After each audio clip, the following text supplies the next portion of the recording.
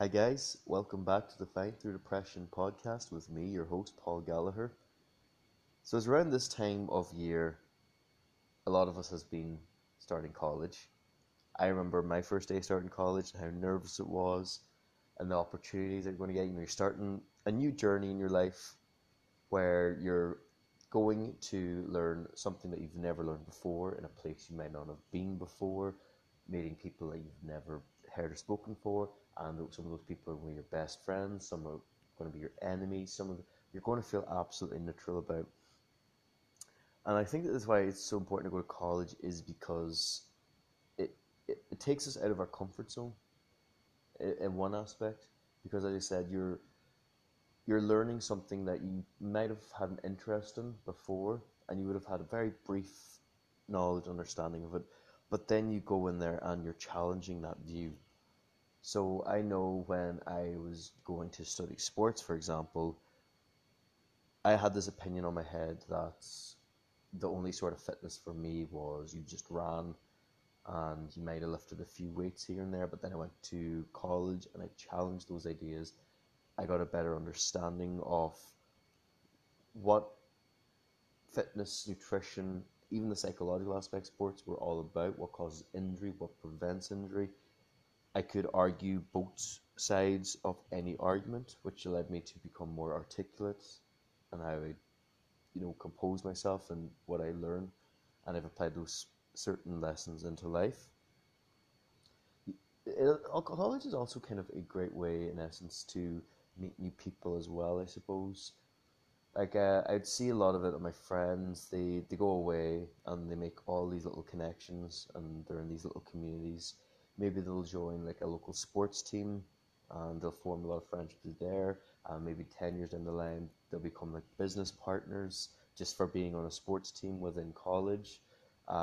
Relationships, obviously. I know college is a bit stereotypical that you spend maybe what 4 or 5 thousand euro a year for a degree, and the majority of the time is you're going into like house parties, you're drinking store brand alcohol, which tastes like absolute filth, and you're obviously going to open up.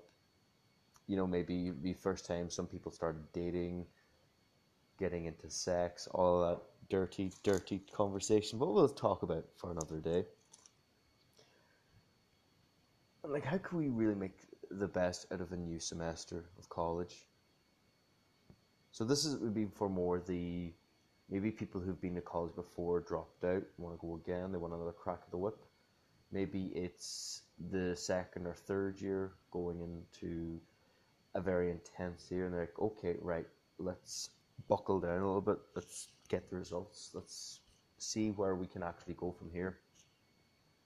Um, these tips I've applied to be successful in college as well, and I'm just going to jump straight into them. So the first thing that I always find that is really helpful towards college is time management. Now, time management is so important, and I don't just mean what you do in college. I mean, you need to plan out, right, what time do you wake up, get your breakfast, go catch a bus or walk to college, uh, what time you're going to spend upon studying. So are you going to spend 15 or 30 minutes on an assignment every day or study for a test that will happen Christmas?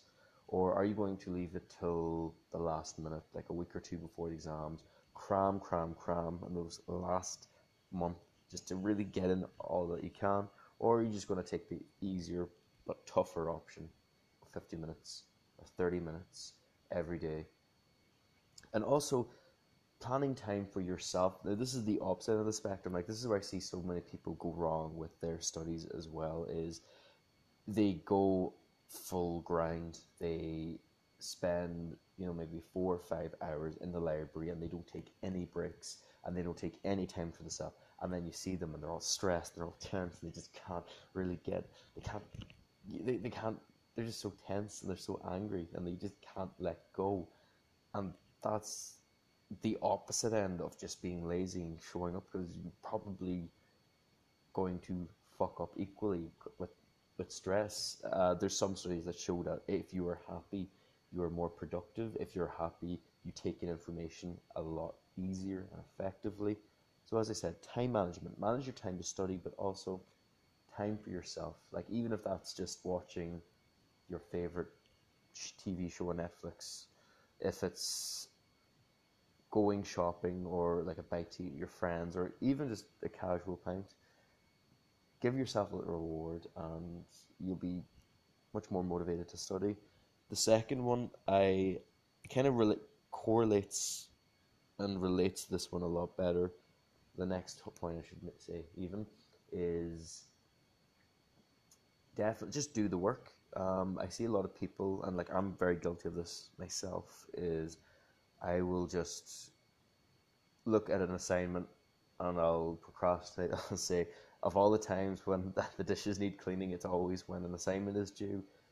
But I often find is just doing the work. So what I would do is I'd aim for the bare minimum. So I'd say, okay, right, so first thing I'm going to do is I want to get 100 words. If I can get 100 words, even though those 100 words are dribble, I will be happy with that. And then I will try to improve those 100 words. So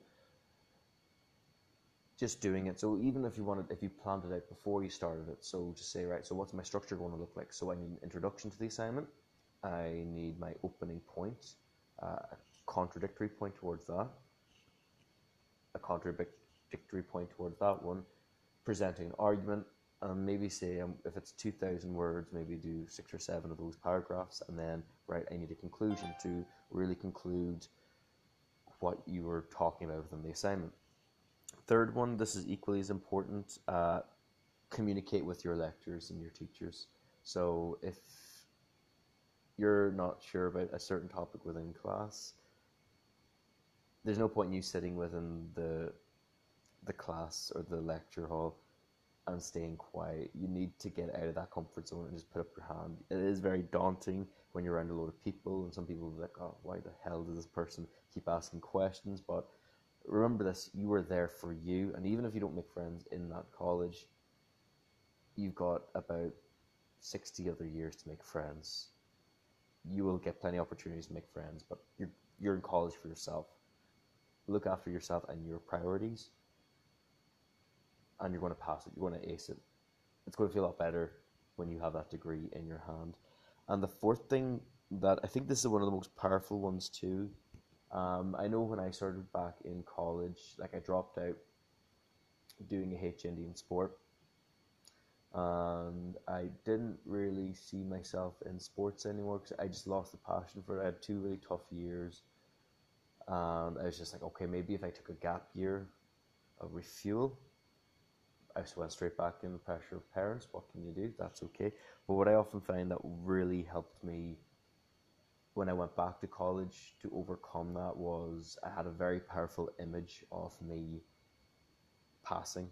So the image that I had in my head was me in my gown, and the hat and the bit of paper. You always see them during graduation. That was the image that I had in my head from like the day one. And whenever I study, and I'd always be like, right, you'd be stuck in like, what's the point of this? I don't want to do this. But then if you just go, right, remind yourself, right, why am I actually sitting down, giving up my free time to do an assignment or learn for an exam? Remind yourself why you're actually doing it. And I got the actual picture that I wanted of when I done my graduation, when I done my access course, and I'm very proud of it. That image just propelled me. It made me work a lot harder. It kept me focused. And another bonus tip, because I'm just talking here, I'm just going to stop this whole structured approach to the podcast because it feels a lot better just talking on the open. So this one, it's pretty good at list your distractions. So you're going to be in the library.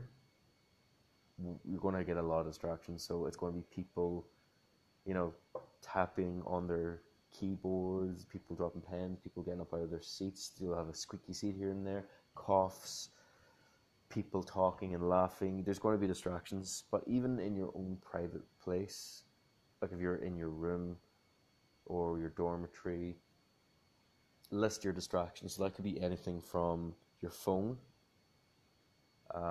noise, It could be write down those distractions and have that list beside you, and that will remind you why why you get distracted, and you go, okay, right, that keeps me distracted. So if I know that, I'm going to approach it a lot better, and I'm going to study more effectively.